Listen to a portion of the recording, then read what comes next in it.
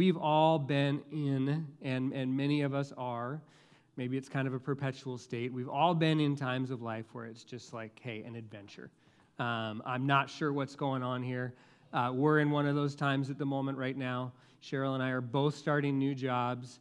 We're into a different phase of parenting with kids who drive and thinking about college. And I've got this super annoying little mountain bike injury to figure out how to move with this. So if you offer for help moving, the answer is let's talk.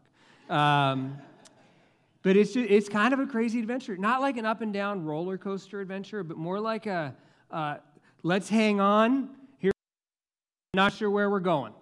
That's kind of the adventure that I feel like we're on in this season. And I know that a lot of people can probably resonate with that. And it's wonderful with challenges. And we're going to see, and it's been really, I say this every time I'm up here speaking, thank you, because the best way to learn something is to teach it. And so for the last couple weeks to have been kind of in this kind of stuff in Acts 17 that we're going to be looking at has been really great, because we see Paul and Silas go through this crazy adventure after crazy adventure, and it's wonderful with challenges. So we're going to be looking at Acts 7, if you want to open up, Acts 17. I will have it up on the screen in just a second, but if you have a copy of the scriptures in front of you, it'd be great to have. If you remember, 2 weeks ago, I think it was 2 weeks ago, Trey was up here talking in Acts 16, and that was in the city of Philippi, and there were some crazy adventures that happened there. There was a young slave girl, quote unquote, with a spirit that they had to kind of reconcile and deal with this. They got thrown in jail. There was an earthquake. Jail gets thrown open. They stay and are praising God for that, and the jailer gets converted as a result of that experience. And they end up leaving Philippi, and so that's where we pick up the story. What kind of a couple of Trey's main points that we're picking up on out of that is that there is a spiritual realm. Okay, the people in Philippi who interacted with the slave girl with the spirit, they weren't surprised by that. It wasn't like even that weird. It was just a thing that happens. There is a spiritual realm. We shouldn't be obsessed with it. We should be aware of it. And second thing is understanding that the Christian life is not an easy one. There is nowhere that we are promised an easy life with Christ, at least what we would define as easy. And so we need to keep that in mind. So we're going to pick up Paul and Silas on their missionary journey. They go to a couple new cities. They've been going city to city. When they get to each city, there's a pattern. We're going to see it actually happen, I think, twice in Acts 17 here. They go straight to the Jewish synagogue. That was their mission. They had a strategy. They had a plan. They were executing their plan. They were proclaiming Jesus as the Messiah to the Jews first and then to the Gentiles. In other words, to the ethnically Jewish people, which they were as well, and Jesus was as well, reaching them first and then spreading that message out from there. Okay, let's read. But actually, before we read, this is kind of a long passage. And I don't know if you're anything like me. Long narrative passages, it's easy for your mind to wander. And when your mind wanders, you miss little details. I timed myself. It will take me 2 minutes and 10 seconds to read this. If you can focus in, me too, if you can focus in for 2 minutes and 10 seconds, we're going to test our modern attention spans here. I think it'll be beneficial as we go through the rest of the time, if you can kind of catch some of the details and catch the narrative flow to this. Okay, here we go. Now, still with me? Now, when they had passed through Amphipolis and Apollonia, they came to Thessalonica, where there was a synagogue of the Jews. And Paul went in, as was his custom, and on 3 Sabbath days he reasoned with them from the Scriptures, explaining and proving that it was necessary for the Christ to suffer and to rise from the dead, and saying, "This Jesus, whom I proclaim to you, is the Christ." And some of them were persuaded and joined Paul and Silas, as did a great many of the devout Greeks, and not a few of the leading women. But the Jews were jealous, and taking some wicked men of the rabble, they formed a mob, set the city in an uproar, and attacked the house of Jason, seeking to bring them out to the crowd. And when they could not find them, they dragged Jason and some of the brothers before the city authorities, shouting, "These men who have turned the world upside down have come here also, and Jason has received them. And they are all acting against the decrees of Caesar, saying that there is another king, Jesus." And the people and the city authorities were disturbed when they heard these things. And when they had taken money as security from Jason and the rest, they arrived. When they arrived, they went into the... Nope, I skipped a line. I'm sorry. When they had taken money as security from Jason and the rest, they let them go. The brothers immediately sent Paul and Silas away by night to Berea. And when they arrived, they went into the Jewish synagogue. But now these Jews were more noble than those in Thessalonica. They received the word with all eagerness, examining the scriptures daily to see if things were so. Many of them therefore believed, with not a few Greek women of high standing as well as men. But when the Jews from Thessalonica learned that the word of God was proclaimed by Paul at Berea also, they came there too, agitating and stirring up the crowds. Then the brothers immediately sent Paul off on his way to the sea, but Silas and Timothy remained there. Those who conducted Paul brought him as far as Athens, and after receiving a command for Silas and Timothy to come to him as soon as possible, they departed. So, big narrative sweep. Okay, we're going to go back and break it down, make a few observations, see what God has for us. So, first, we're going to see a little map so we can kind of see what's going on here, where things are taking place. It looks like this map was produced on a very old computer, but it's clear and it works. Now when they'd passed through Amphipolis and Apollonia, they came to Thessalonica, where there was a synagogue of the Jews. So upper right corner of that map is Philippi. That's where Trey left us off last week. About 30 miles from there is Apollonia. About 30 miles from there is Amphipolis. And about 30 miles from there is Berea. 30 miles seems like a long way to us to walk. It is. It's a day's walk, though. It's a long day. And Paul and Silas and their traveling party, number one, there's speculation. I read in one commentary, there's some speculation that they may have been on horseback, partly because they were so beat up from their previous adventures. Let's not forget, they're like wounded, running away after getting beaten for exactly what they're doing as they're doing this. But anyway, I picture this area as kind of like the Tri-Cities, okay? It's a little bit further away, but it's like they walked into Richland and through Pasco to get to Kennewick, okay? And Thessalonica is Kennewick in that little parallel. Okay, so we get kind of and we're going to end today way down in Athens. Athens, I think, is more like 90, or maybe it was like 120, sorry, I don't remember, miles away that they travel at the end. Okay, next passage here. And Paul went in, as was his custom, and on 3 Sabbath days he reasoned with them from the Scriptures, explaining and proving that it was necessary for the Christ to suffer and rise from the dead, and saying, "This Jesus, whom I proclaim to you, is the Christ." So Trey asked me to speak on this maybe 2 months ago. I picked it up probably about 2 weeks ago, just to be honest. And when I picked it up about 2 weeks ago, one of my first thoughts was like, three Sabbath days. He was there for a long time. He was there for like 3 weeks, let's call it. I was wrong. He was there for a lot longer than that. This is not just like you see his message there. We'll talk about the message in just a second, but this Jesus who I proclaim to you as a Christ. This was not just a mic drop. Okay, you heard me say it, I'm out of here. This was time. There was a lot of time involved in this. In fact, part of the reason I know I was wrong thinking he was there for 3 weeks is that, remember we were talking about Paul was in Philippi, started his church, walks through the Tri-Cities, Thessalonica. He's here. For how long, we don't know. But he writes back to the church in Philippi. In Philippians 4:16, he says, where is it in my notes? I know I have it. Aha. Even in Thessalonica, this is writing to the Philippians, even in Thessalonica, you sent me help for my needs once and again.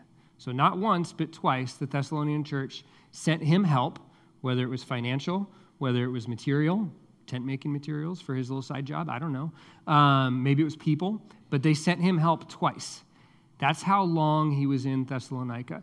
He was developing relationships. He didn't just stop into the synagogue, drop his message, and leave. There's a time component here. And one of our kind of main points today, and one thing that really stood out to me, is this idea of time. And when we're really thoughtful about time as we read scriptures, we get a lot more out of it, okay?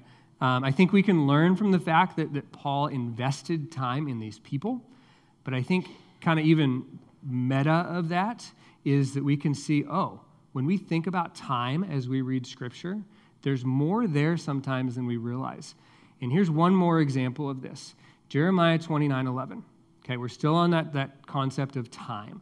Jeremiah 29:11 is one of those top 10 feel-good Bible verses. I actually Googled like most quoted Bible verses, and depending on what website you look at, it's between number 4 and number 10.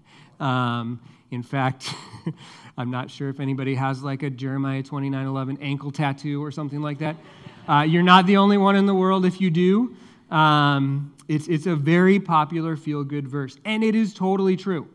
It says, "For I know the plans I have for you, declares the Lord, plans for welfare and not evil, to give you a hope and a future." That's awesome. Love that, and that's totally true. And, no but, and there's more to it. When we look at the context and we look at time, we see something even bigger, even actually cooler. This is going to make you want to go get tattoo removal surgery, but don't, because it's actually better. But let's pull up Jeremiah 29:10 as well. "For thus says the Lord." Oh, by the way, I should have set this up better. This is from the prophet Jeremiah, actually from the Lord, through the prophet Jeremiah, to the Israelites who are exiled in Babylon. And they kind of just got there. And it's like a month walk. We talked about it like a 3-day walk to get from one place to another. This is like a month walk away. They didn't want to go to Babylon, some political stuff, and God said, "Hey, you got to go." But they're chomping at the bit. They're asking Jeremiah, "Can we go back? How about now? How about now? How about next week? Can we go back?" And Jeremiah says, "I don't know. Let me go ask the Lord." And he comes back to them. There's 28 chapters of Jeremiah in a nutshell for you. And he comes back to them and says, "For thus says the Lord, when 70 years are completed for Babylon, I will visit you, and I will fulfill to you my promise and bring you back to this place, Israel. For I know the plans I have for you, declares the Lord, plans for welfare and not evil, to give you a hope and a future. That thing you want, I will give it to you in 70 years.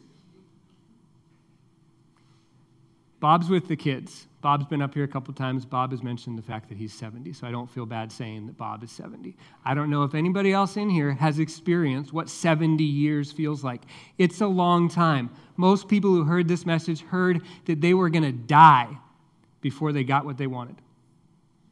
At the same time, God is encouraging them to seek the welfare of the city, to put down roots, to multiply in this place. He is providing for them in Babylon, but what they think they want, he's saying, yep, in 70 years. Okay? There's more to it. When we understand the time component, there's more. It's deeper. It's richer.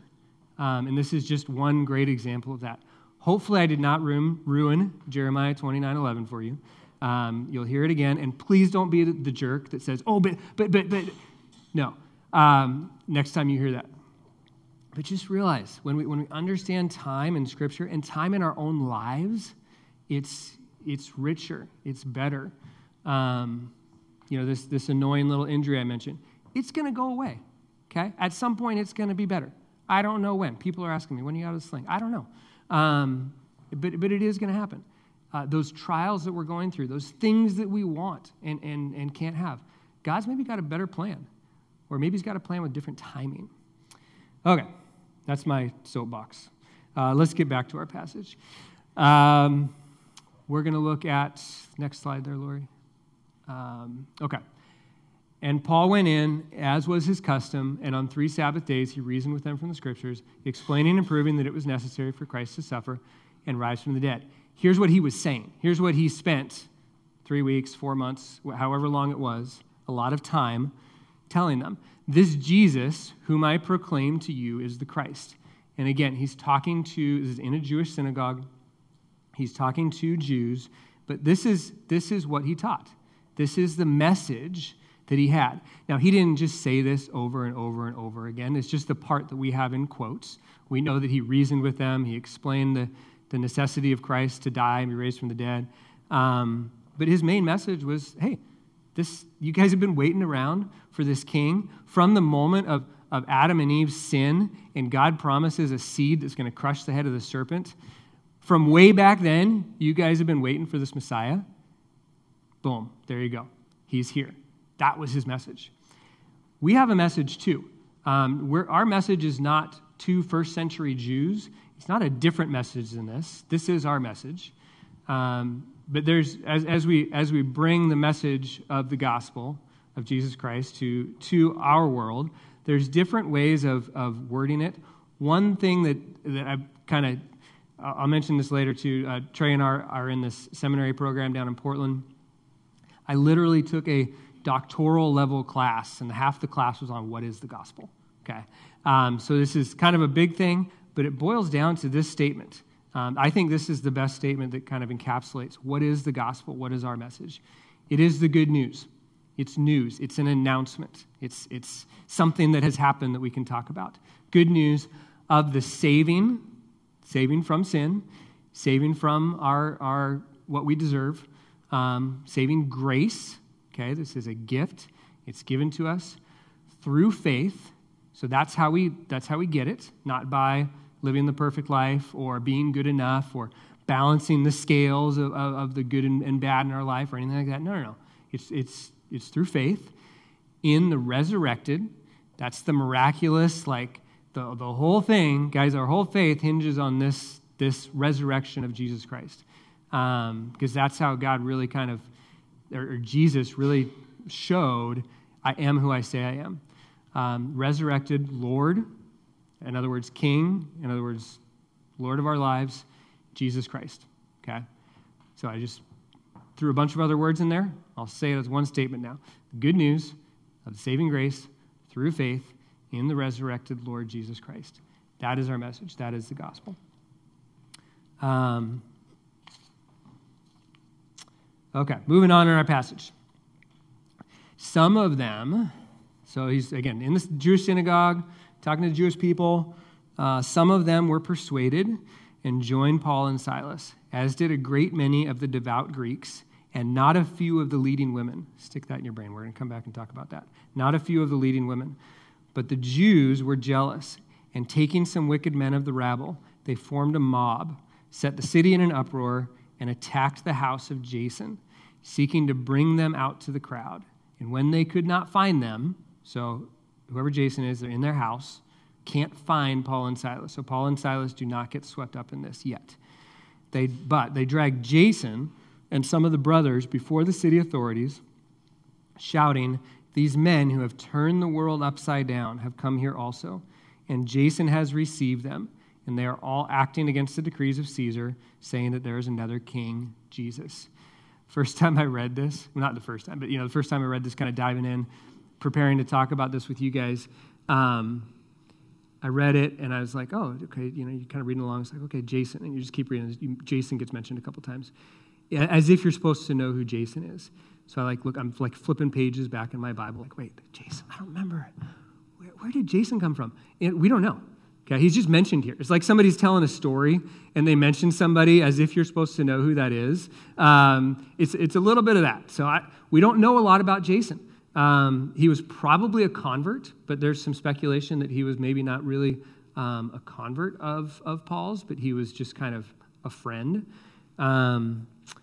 We can, kind of speculate that he was probably Jewish because he heard this message at one point or another. We can speculate that he may have been fairly wealthy because he had a place, a house, a villa, or whatever that was maybe big enough that Paul and Silas were able to hide in one place while this mob comes through looking for them and they can't find him. That's all speculation. One thing we know that's really, really powerful, Jason provided hospitality. He received them, okay? And we don't know all the details of that, of course, but we can speculate pretty strongly that he received them for a long period of time. Long enough that when this mob is looking for Paul and Silas, they're like, oh, they're probably at Jason's house, okay? He probably let them in for a long time. Maybe it was the only place they stayed for the months that they were in Thessalonica. So Jason is providing some, I think, pretty radical hospitality. Partly that was cultural to provide hospitality like that, but it's powerful as well. Jason's name is in the Bible like 3 times here and again in Romans. Anybody else's name in the Bible? No, mine neither. That's a powerful thing. And all he did was open up a home. Well, I know your name might be in the Bible, but not you. You know what I mean. Jason had a powerful impact on the ministry of Paul and Silas and on the message of Jesus spreading simply by providing hospitality. Hospitality is powerful. And yes, it can include inviting people in your home. There's other ways to provide hospitality. Hospitality is making people feel welcome. That can happen in a coffee shop. It can happen at the front door of a church. It can happen in your office at work. It can happen in somebody else's office at work as you're going in and chatting and saying hello with them. There's a lot of different ways to provide hospitality. And it's just something I want us to noodle on, kind of like the time thing. I don't really have like some big point, some huge takeaway. Just noodle on this a little bit. What is this power that hospitality has? Trey and I mentioned taking this class. We went down to Portland, I don't know, a month, maybe 2 months. Time is a blur ago, and taking a class on biblical sexuality. I said it twice. And it was a fascinating class.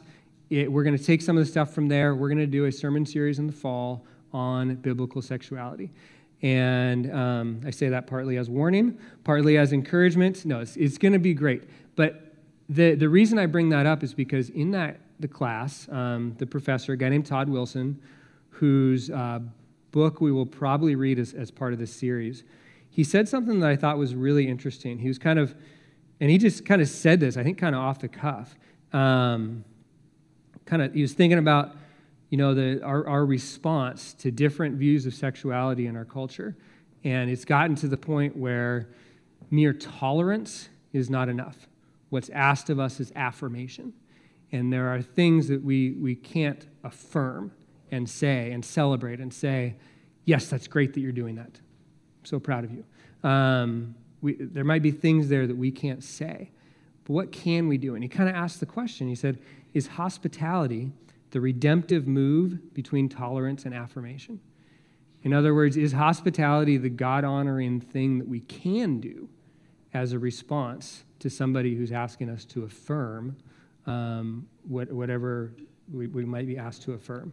I don't know. There's a lot more there. We're going to unpack that kind of throughout the fall when we're talking about biblical sexuality. But it was fascinating to me the power of sexuality. Sorry, the power of sexuality. The power of hospitality is what I meant to say there.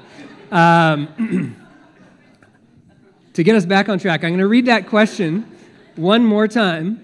That's true too, and that's why we're going to be talking about it throughout the fall. Is hospitality the redemptive move between tolerance and affirmation? I think there's something there. The other thing we see in this section is these men turned the world upside down. They didn't give like some little feel-good message. They didn't tell you everything's going to be okay. They didn't just kind of preach the cultural wisdom of the time. It wasn't a health and wealth gospel. It wasn't, this was a world upside down turning message that they gave, that Jesus is the resurrected Savior. And I think we need to realize that. I think the church has done a real disservice to itself by making promises that are not biblical promises, that everything's going to be okay and you're going to get what you want. And this was a turn-the-world kind of message. I was in a Bible study with Jeff, actually, a long time ago now. Gosh, time. Whew. And this was probably, 15, maybe 10 years ago. And the moment really stuck with me, though. One of the guys in the Bible study just asked the question, what would your life be like? What would you be like? How would you be living your life without Jesus if you did not know the Lord? And at the time, my answer was kind of like, I'd be probably pretty similar. I'm a good guy. I like family. I value family. I'd probably be doing some similar things. I'd just be nice. But then I've thought about that more over the last 10 or 15 years or whatever, and I don't think that's true. I'm like so self-focused that the grace and power of the Lord Jesus Christ is the only reason that I can care about anybody else. That's just me being transparent up here. I would be a very different person without the Lord in my life. And I think, so if you ask yourself the question, how has faith turned your world upside down? It's easy as a humble Christian to say, to kind of be self-deprecating and say, oh no, it hasn't enough. I need to do more. I need to do better. I think we kind of need to stop and recognize, and again, noodle a little bit on like, how has the Lord, specifically Jesus, how has Jesus turned your world upside down? What has he done? And I think there's some things there, if you really think about it. I think there's probably some really powerful things there that you can say, yeah, I am like that. I do that. I think that way. Thanks be to God that does that in me. Okay, next passage here, next section. The people and the city authorities were disturbed when they heard these things and when they had taken money as security from Jason and the rest. Now, this is not a bribe. It's more like a bond. They're basically, so Jason's been brought before the city authorities after this whole ruckus happened. And you can kind of picture these guys being like, why are you causing all this trouble? And he's like, I'm not causing trouble. It's like, you're not going to cause any more trouble, are you?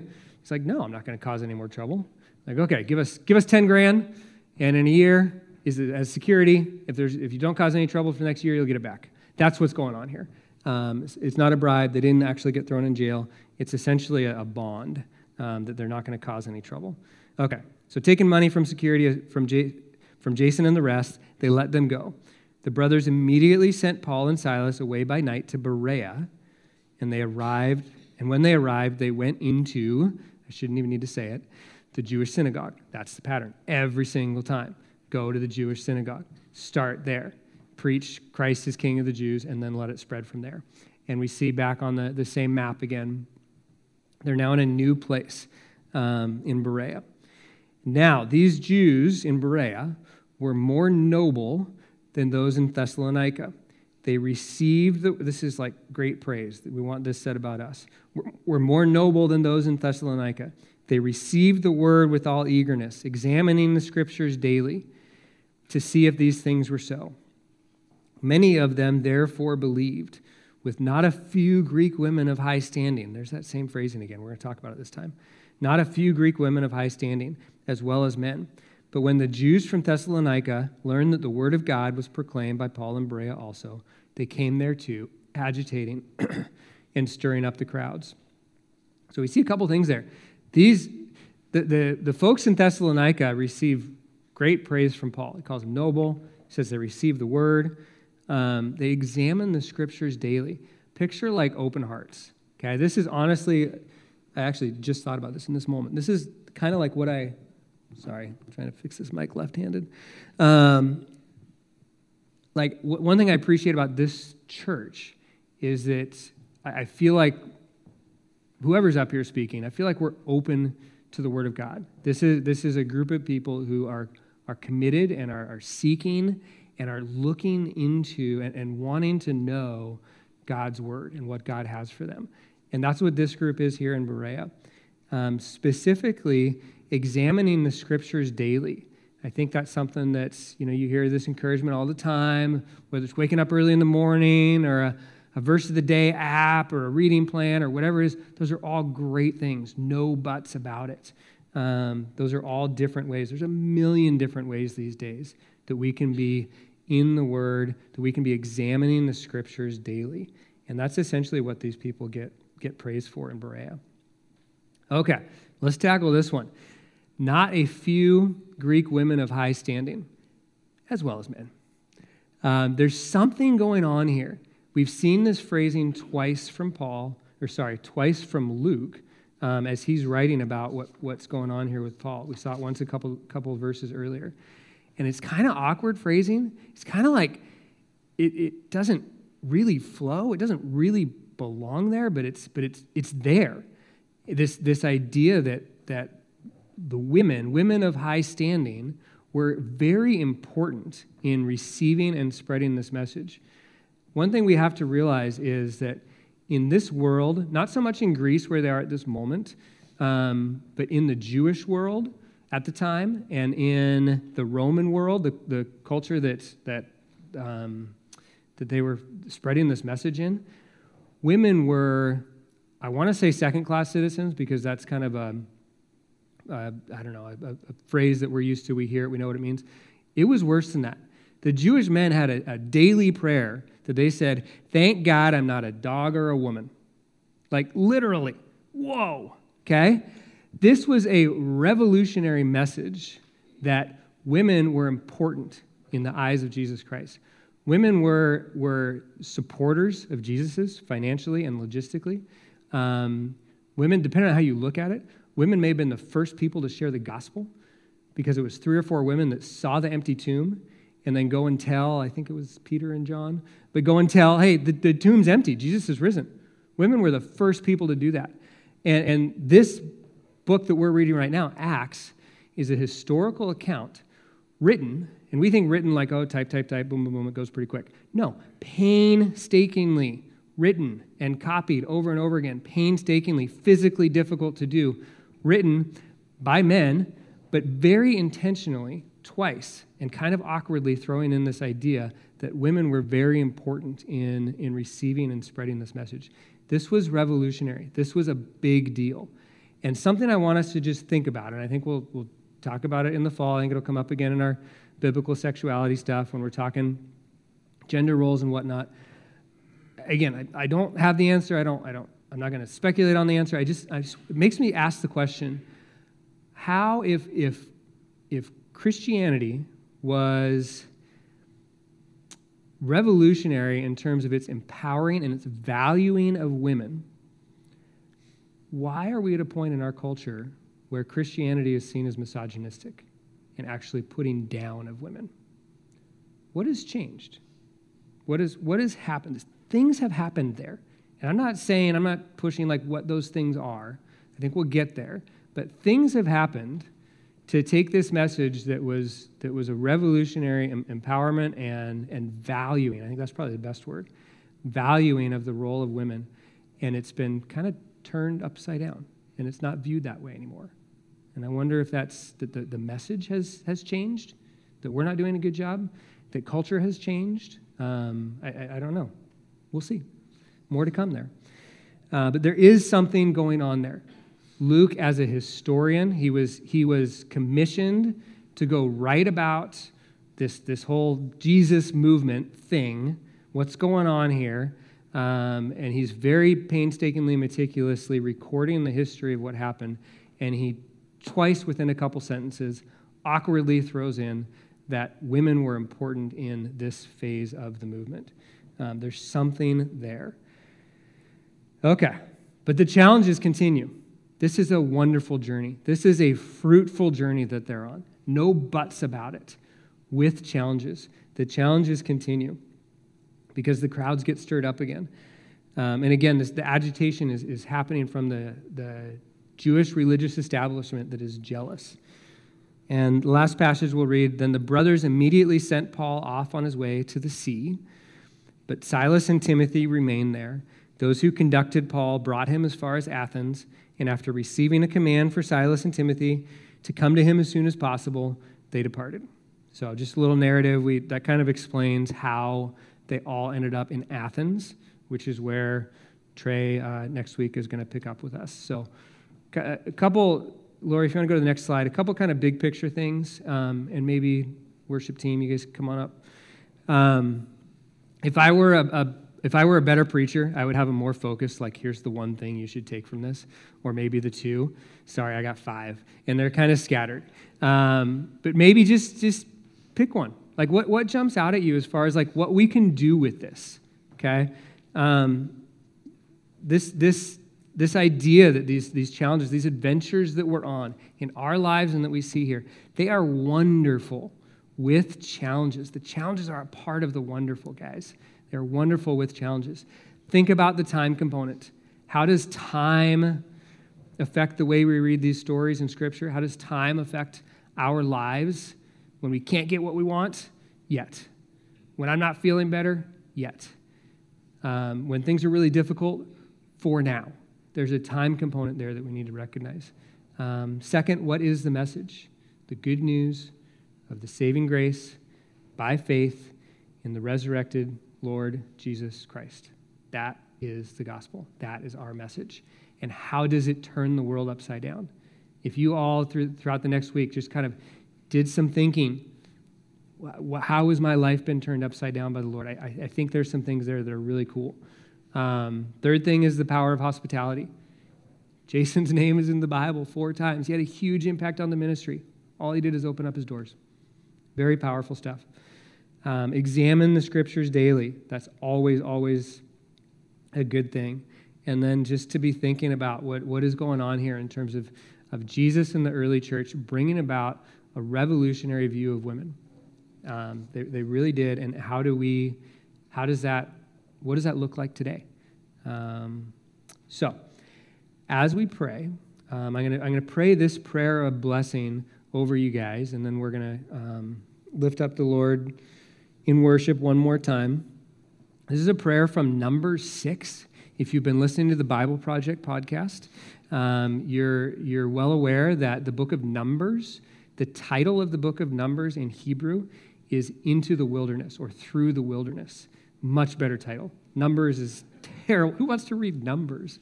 But it's a book of the Israelites going into and through the wilderness and taking with them the presence of God.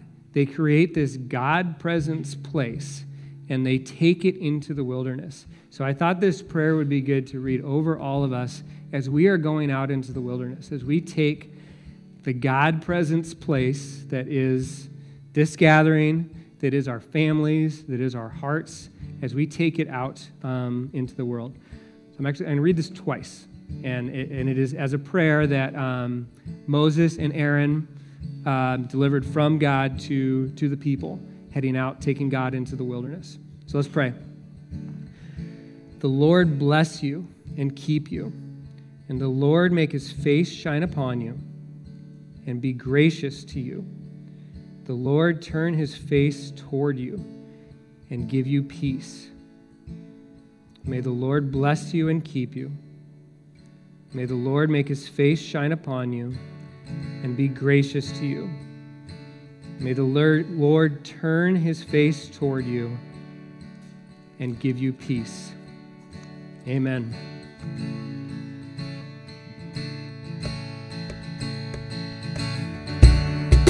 Why don't we stand as we just sing this last song together?